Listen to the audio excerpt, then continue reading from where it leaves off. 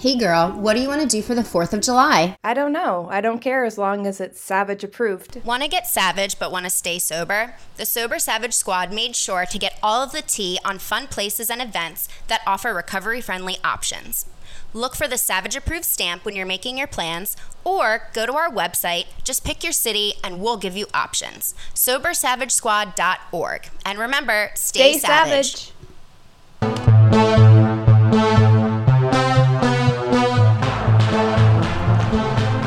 Hello. What is up, squad? We are back. It's been a hot minute for sure. So happy to be back, and it's finally time for another Sober Savage. I'm your host, Kat, and today we have a very, very special guest who is actually really fitting for this episode because we, took a little vacay there. So I'm really, really excited. I hope she's as excited as me. Thanks so much for having me. I'm so excited to be here. Oh, I'm so pumped. So the reason why this guest is so special for this first episode coming back is because we did take about like a 7 or 8 month hiatus there. So I wanted to have somebody qualified to, kind of reintroduce us into the world here. And she is a doctor. So for anonymity's sake, I'm going to call you Hot Doc. We won't say your name. I hope that's okay. Yeah, I won't ever stop anyone from calling me hot. Yeah, why not?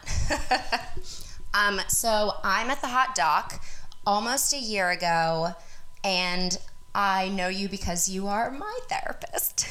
Yeah, I started working with you almost a year ago when you were coping with some health issues. Yeah, I initially came in trying to learn how to cope about something specific. Yes. And in doing that, I then learned that you specialize in addiction disorders and mental disorders, and that you are actually sober yourself. Yes. And yeah, it just turned into the perfect storm because I was able to relate to you so much because you are sober. And I ended up growing so much because of it. And I also started to talk to you about this little project. Yeah, and I had to do some convincing for you to start this up again. Yeah, I still am absolutely terrified. And I know you know this and the depth behind it being this hard, but I don't think I'll ever really be able to articulate why this is probably the hardest thing I've ever done. Why do you think it was so hard for you to pick this back up after pressing pause on it for so long? Why don't you explain why you stopped a little and what got you here? Oh my God, okay. So without really getting into it too much and making this like a big confessional episode, which is absolutely coming, by the way. Right. The me a year ago was almost unrecognizable.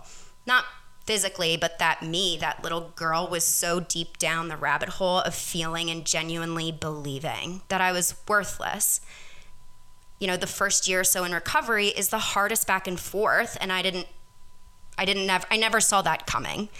And the desperate and, I'll admit, morally questionable places my early recovery took me left me with so much guilt and shame that I was only living and breathing to make up for that to people. And I ended up measuring my worth only by what somebody else thought I was worth. I was working to prove to certain people that I was already the healed version of myself. Right. Instead of working on becoming that healed version of myself. And the person I did that with the most was me. Yeah, and I think this is a big step into being your honest self. And instead of working hard to prove you're a better version of yourself, working hard to actually get honest and be better. Yeah, and it was pre my actual bipolar diagnosis, which you only get from leaving a wake of destruction so bad that even a doctor's like, there's something wrong with you. So I didn't know the way I was acting was actually out of my control. So I was still apologizing for taking up the space that I did not believe I deserved to take up. And I felt so alone. And I started this because I didn't want anyone else to feel as alone as I did. Mm-hmm. Yeah. But in doing that, I was still in that mindset. So I ended up only really presenting the good parts of myself because I wanted to, quote unquote, qualify how much, quote unquote, better I was. that everything I did to get myself some good, solid, sober time went out the window so fast, and I was so embarrassed, and I didn't think that I deserved to do this anymore. God, I was so damn embarrassed and ashamed, like thinking of starting this up again and how people would react, and the worry that I would come across like a hypocrite, just that heavy imposter syndrome. Right. That's what people would think about me, about coming back. And that was a question that I was not ready to hear the answer to. But for anyone to feel less alone through this means not sharing only the good, So I knew coming back to this, I was going to have to be completely and unapologetically honest and my real self. And that's something I haven't even been able to do with the closest people in my life. And it absolutely terrifies me. But here I am, and here we go, I guess. Yes, recovery is, in my opinion, one of the hardest things a person will ever do in a lifetime. Yeah, and I couldn't not have you on, especially for Pride Month and knowing how much and more intensely other people feel that fear of being themselves. I wanted to be real while I was healing and not just when other people thought I was healed enough. Right. Because healing doesn't mean becoming the best version of yourself. It means realizing that the worst version of yourself deserves to be loved too, and letting go of the environment and the people that make you even for a second doubt that. Yes, being the real you is hard enough for people who are not going through trauma in sobriety and who are healing from emotional abuse. And I think with everything you've been through, it's going to help a lot of people who are going through the same and are scared to be or embarrassed or ashamed of where their mental health and addiction took them. I'm really proud of you. Thank you. Yeah, I mean, that's the goal. So let's get to it. I'm so excited to hear your story because you always get to ask me questions. So, ladies and gentlemen, the hot doc. Yes, this will be fun. Let's do it. I grew up in a very small town in upstate New York. And when I say small, I mean very small. I'm pretty sure a lot of people from Buffalo haven't even heard of it. It's a very tight-knit, small town feel. I have 3 brothers, and I'm the youngest. Oh, wow. It was a joy.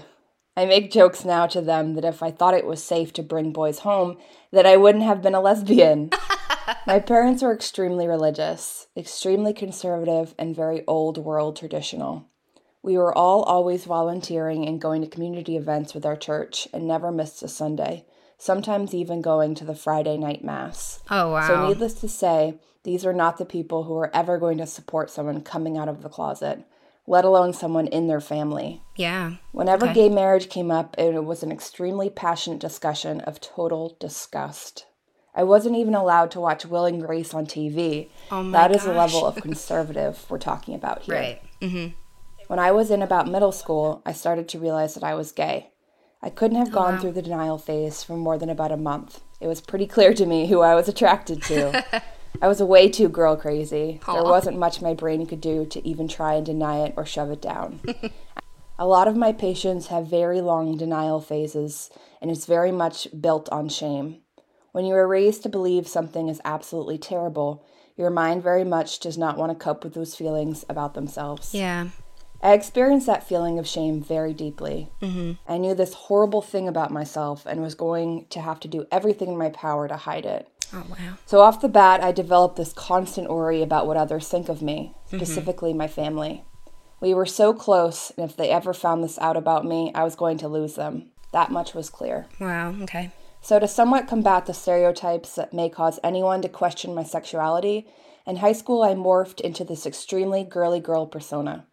All my effort and energy was spent on doing the hair, wearing the makeup, wearing skirts and dresses, and dressing up just to literally go to school. Yeah, I can relate. I'm talking all things pink and glittery.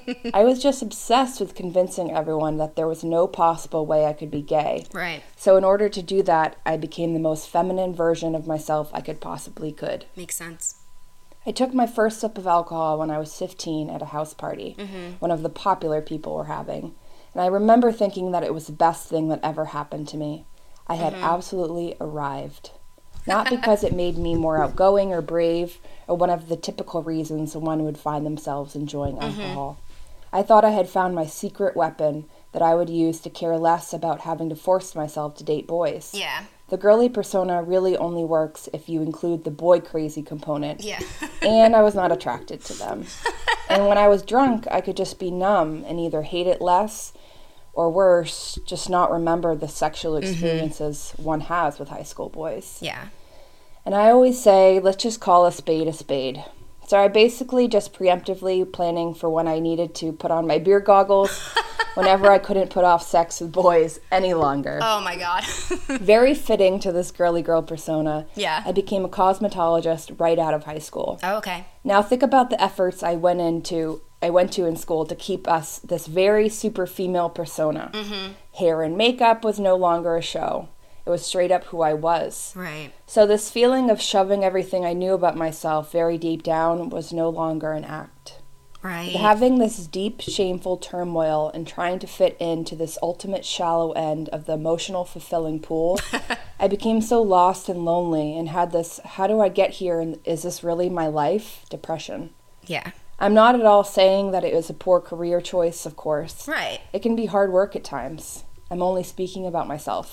Yeah, of course. But when my day-to-day life was hair and makeup, there was only so much intellectual depth I could possibly have. Right. I needed emotional and intellectual stimulation, and without it, I became kind of, I don't want to say shallow because it sounds like I'm grouping all cosmetologists together and calling them shallow. I only mean me. I was just kind of, what's the word? Like the personality of a LaCroix. I'm laughing because I know everyone listening knows exactly what we're talking about. Right? You got to do the voice. All right. Keep going. In the few years working in that industry, I hit a very vapid, very surface-based mentality. Right. I found my self-worth based on a very materialistic and tangible thermometer. Right. You know, I would work and then I'd go out. It was always grinding to make money so I could keep up with the superficial girl persona. Yeah. And then being in either a bar or a restaurant. Right. My life was not fulfilling me at all. With that being my purpose, I was left very hollow. Right. And when someone is in a mentality like that, it is very easy to place all of your self-worth on anything non-materialistic. And I met my ex, and what better outlet to channel all of my mental and spiritual energy. Yeah. The problem with that is that when you find your self-worth from other people, you negate all self-preservation of your own self-happiness. You live to make that person happy, and it is a very unhealthy mentality for a normal person. Right. Let alone me in that position who had been hiding who I was and lubricating my personality with alcohol. Yeah. Up until that point, it was the only thing that had ever made me feel good about myself. Okay. And I replaced alcohol with a person. Yes. I know we have talked about how much self-harm you inflict on yourself when you place too much value on a relationship or on a person. And people with addiction disorders are often the biggest culprits. Yeah, for sure. We are operating at such a high level of passion that many times a new relationship becomes our substance. Yeah. And yeah, I for sure know what you're talking about. Yes, so I met my ex because she was in a show in Toronto and I was hired to do the makeup. And she was this absolutely beautiful and outgoing thing that I had ever laid my eyes on. Aww. She was 100% herself and did not care about what anyone else thought. And subconsciously, I was drawn to that, to such an obsessive level. Not because I wanted to be with her, but I wanted to be her. Here was this person who was like me and was living that way unapologetically, and I thought it was inspiring. I thought she was going to be the best thing that happened to me and what I needed to finally have the strength to come out. I came out to my family about 2 months later. Oh. She had been back and forth from LA to visit, and the final time she came with me to tell my family. How did that go? It went about as good as a dumpster fire, to be blunt. I think I would have been more accepted if I told them that I was working with ISIS. Oh my Just God. like I had always imagined, it was Right. minutes before I was told I was no longer a part of that family. Oh my God. I think I had been preparing myself for that for so long Yeah. that I was able to numb out the feeling of loss that I had at that time. Right. Plus, I had this hot, famous DJ girlfriend by my side. Of course. And it was finally something worth it Yeah. to lose them over. Yeah, total I distraction. moved to LA with her and was thrown into this world of accepted LGBTQ plus world. where everything was a party. Oh my God, and life yeah. was only ever about being out and proud. Yes. I didn't know the first thing about fitting in with that world, let alone have the ability to make my own friends. Right. I was living in her world. We did not build a world together. Right. And you kind of lose yourself in that place. You know, you're not an individual anymore.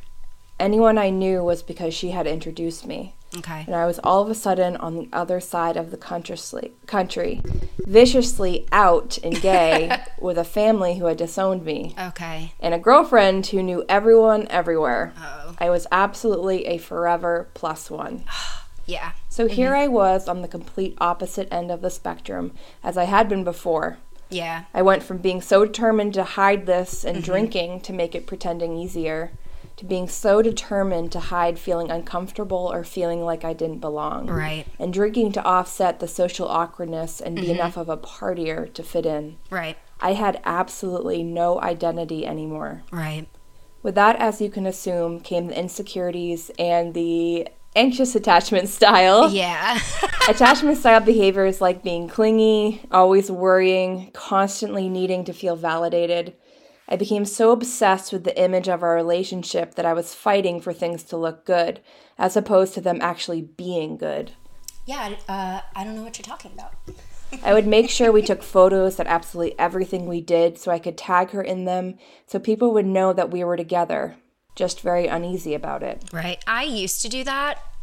And looking back, I'm so embarrassed that I did.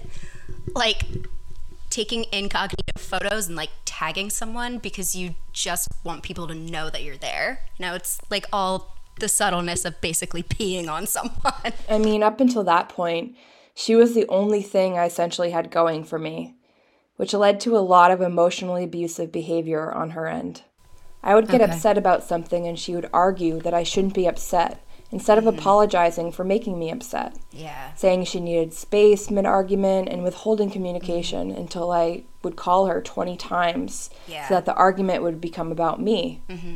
Just very classic, narcissistic, emotional, abusive tendencies. Yeah. One of the biggest signs of an emotionally abusive relationship is how fast both parties move on. And she was with someone else within a few months after we'd been together for years. Oh, okay. Which I know you just experienced. Ooh, I'm not even going to touch that subject. That's a later thing. Okay, yeah, we can come back to that confessional episode. Yeah, yep. So she finally broke up with me, and I was left with nothing. She was my world. Yeah. She is the only thing I lived for. So with my drinking progressing the way it had, I hit a rock bottom. I was in and out of hospitals for drinking. Blackouts became a regular occurrence. Yeah. And I convinced myself that it was just because my life was so hard. Yeah. The classic martyr mentality. Oh, yeah. I deserved to drink. Yes. I was so broken, and I finally was in the hospital with severe enough injuries after a DUI accident that my brothers finally came out to help me go back home. Okay. I don't know I was even still alive at that point, but I was so done with this horrible thing being attached to me, and I just wanted to be happy on my own and on my own terms. And that is when the real battle began. Right. Yeah. I was 27 and moving in with one of my brothers and decided to go back to school. And I picked psychology because I knew my life was not the only story of those going through identity disorders, which stemmed from being in the LGBTQ plus community and who was fighting addiction. Yeah. I strongly felt and do feel as though that was my clearly placed path I should be on and what I would find purpose in my life through. Oh, yeah. When I say that is when the real battle began, I cannot express enough how much I mean that. Oh my God, yeah. Addiction is hard to see someone going through when you care about them and they won't get help or are in complete denial. Of course. Yeah. But the hardest part of it is when that same person actually is in recovery and trying and owning up to having an addiction and seeing them struggle. You can get mad at someone for refusing to get help, but you can't really get mad at someone who is getting help and happens to fall and needs to get back up somewhere between 10 and 150 times. Yeah. It isn't that the person is not trying. Right. They are trying and trying and trying and every so often failing. Yeah. That is the hard part. Yeah. And the hardest part about being the one in addiction Yeah. is finding the strength after relapse is nothing short of a miracle.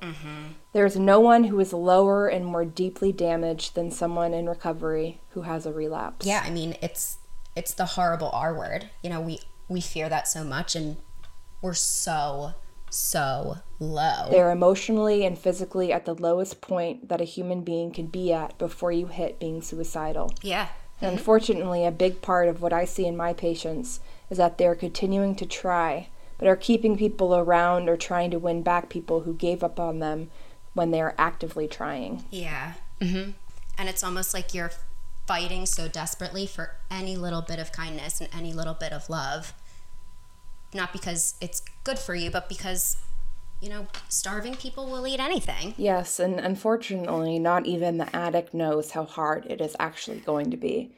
Not because you are fighting against a substance or habit, but because the knowledge and education that the average person has regarding addiction is not even close to the reality of it. Oh, yeah. There is so much shame and guilt around addiction and relapsing, and across the board, that kills more people than the actual addiction. Oh, yeah, 100%. And that shame is why, you know, people are so embarrassed to actually show those vulnerable parts of themselves. Yes, and in very simple terms, if that person had the ability to control their actions around addiction, they would not qualify as having an addiction. Right. Addiction being a disease is not an out. It's an actual medical explanation. And unfortunately, the people that believe they have the right to walk away if you continue to relapse are the same class of people that won't ever take action to help. Right. They most likely have not done any Al-Anon meetings. Yep. They most likely believe they have the right to have alcohol around you, and that they have the right to be angry over something that a person has no control over. Yeah. And the smoking lung cancer metaphor is one of my favorites because it includes something people know is bad for them, like smoking.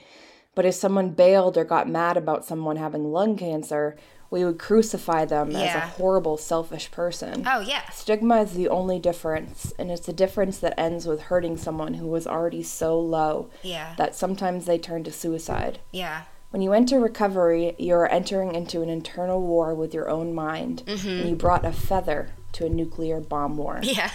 Yes, in the beginning phases where someone might have time and then relapse, and then have more time and relapse, and maybe it's one right after the other and shorter in between. Right. That is not only normal, but that is also the time when you need unconditional love, forgiveness, and unwavering support. Yeah, absolutely. You know, I always got the, oh, you're just making an excuse. But it wasn't an excuse at all. You know, it was an explanation.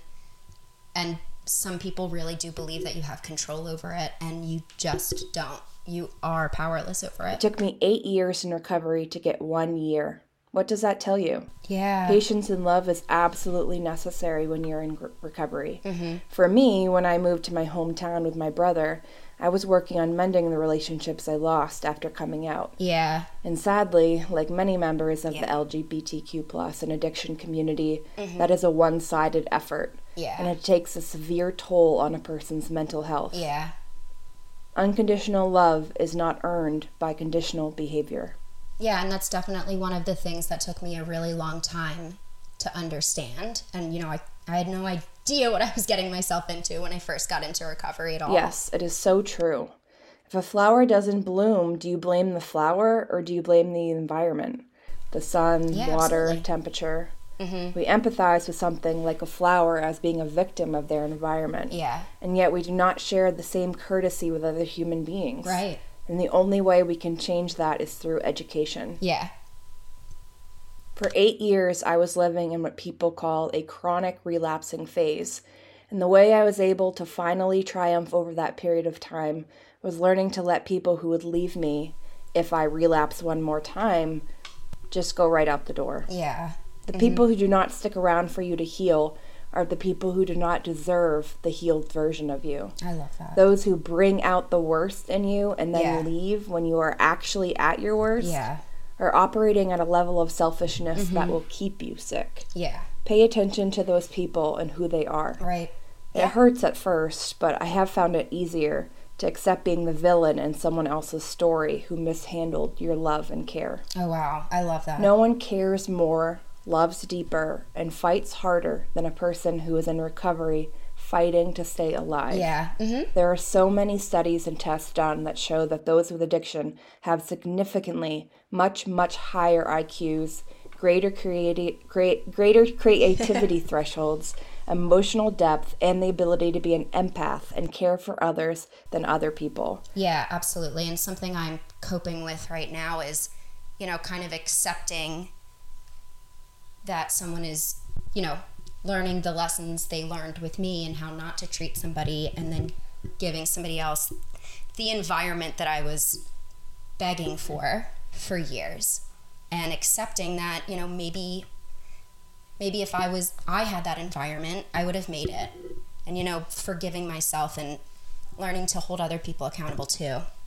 So if you're in the first few years of recovery and you feel hopeless, or if you're thinking about walking away from someone with addiction, remember that on the other side, that person is going to be better than any other human being you will ever come into contact with. Oh, yeah. We rock. Yeah, I think we are allowed to pat ourselves on the back that we're both still here. Right. Why not?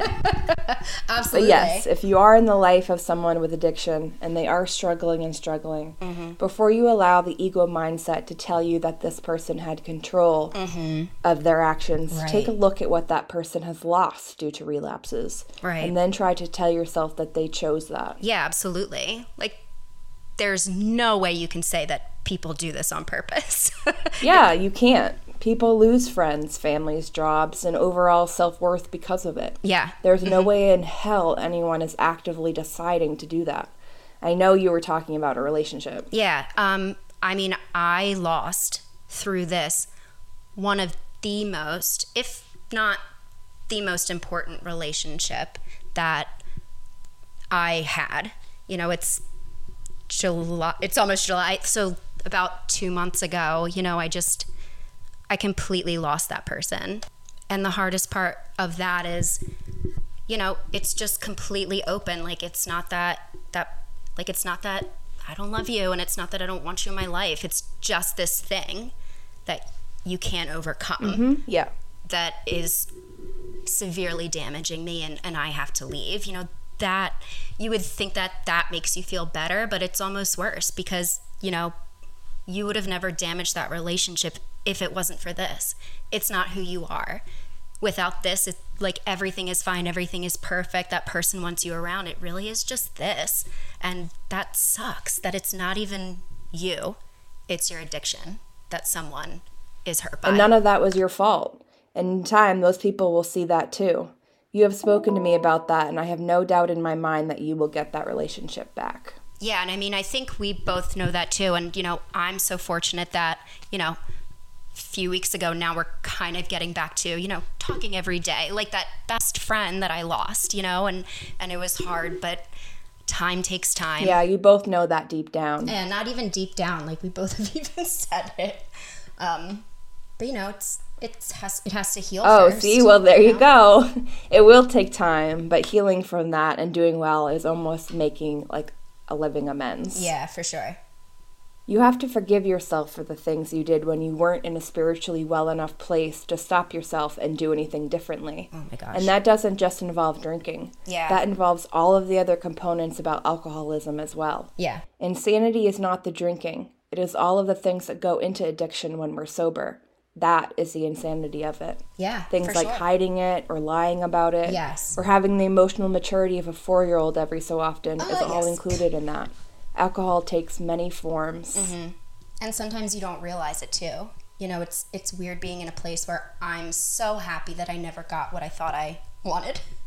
Because, I got so many better things, and look at you. Well, yes. So I am now married to an amazing person who is also bipolar, and I would not change it for the world. Aww. She is on a level of passion I cannot even fathom. And hey, simple research explains anything a person with bipolar disorder does that may not be the best. Yeah. But I would take a 30-minute psycho freak out every once in a while than not have that same amount of passion in every other moment of what she does. Aw, that's awesome. It has been long enough that now I find it endearing and adorable to see this tiny ball of rage and know it isn't anything more than being bipolar, watching her tire herself out and then come back Hi, I'm sorry. Yes, it is too cute. Guilty of that too. I celebrate tomorrow my 10-year sobriety anniversary, and I absolutely love what I do for addiction, for those struggling in the LGBTQ plus community, and getting to meet people like you who just need someone to tell you, no, the things you do are just symptoms of something you can't control. Yeah. You're not a bad person trying to be good. You are a sick person trying to get better. Yeah, and learning that and accepting that has honestly brought me a level of peace that I never would have thought I would reach. And I reached out like really recently, like a few months. And if you fall 100 times, the only thing that should tell you is that you got back up 101 times. And that is something that is nothing short of a miracle. Yeah, and I find it such a gift to, consider myself strong that I'm still somehow here, and I did get back up all those times, and it's hard because of you wanted to do it the first time. Right. But it's really, really nice to be able to feel proud of yourself that you are still here and still working and still trying. Of course. What is the main thing you forgive yourself for? Oh, that's a hard one. I think I was ashamed for a really long time that I wasn't living up to the expectations that I set for myself.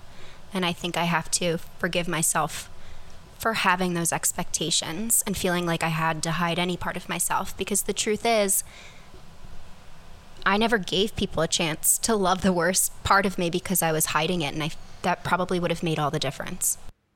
Oh, I love that. Yeah. So it does look like we are about at that time. Okay, well, why don't you first tell everyone about the fundraiser you're doing right now? Yes, I would love to. So the average cost of drug and alcohol rehab in the United States is $2,000 to $25,000. And unfortunately, that's the deciding factor in a lot of people receiving help or not. So what we wanted to do was raise money so that we could give scholarships to various institutions across the country, and we're going to try for 10 scholarships, and we're going to do that through a recovery race. So it starts July 5th, and we have a number of people raising money, and the top 3 people who raise the most money are going to get a little trip. It's very exciting. Yes, and speaking as a doctor, I can vouch firsthand that a lot of people do not end up receiving the help that they need due to financial limitations, so this is absolutely amazing. Yeah, so if you want to either compete to raise money, or if you just want to donate in general, check out our website, sobersavagesquad.org, and, hopefully be part of one of the people that makes a difference in someone's life. And yeah. This was absolutely amazing. I'm so glad we were able to do this. I'm so proud of your growth in the past few months. Oh my God. Guys, a year ago, you would not even recognize who you were speaking with. It was very hard to open yourself up to anyone, let alone a listener base, and unapologetically share the parts of you that you consider the worst. Oh my God. You really are putting it all on the table and genuinely are making a point to finally share who you are. Thanks. Biting down your pride and ego to do that and help others is absolutely amazing. I cannot wait to see this bloom. Aw, thanks. Of course. So don't forget to like, subscribe, rate, follow us on Instagram, follow us on Facebook, and above all, remember, Stay savage.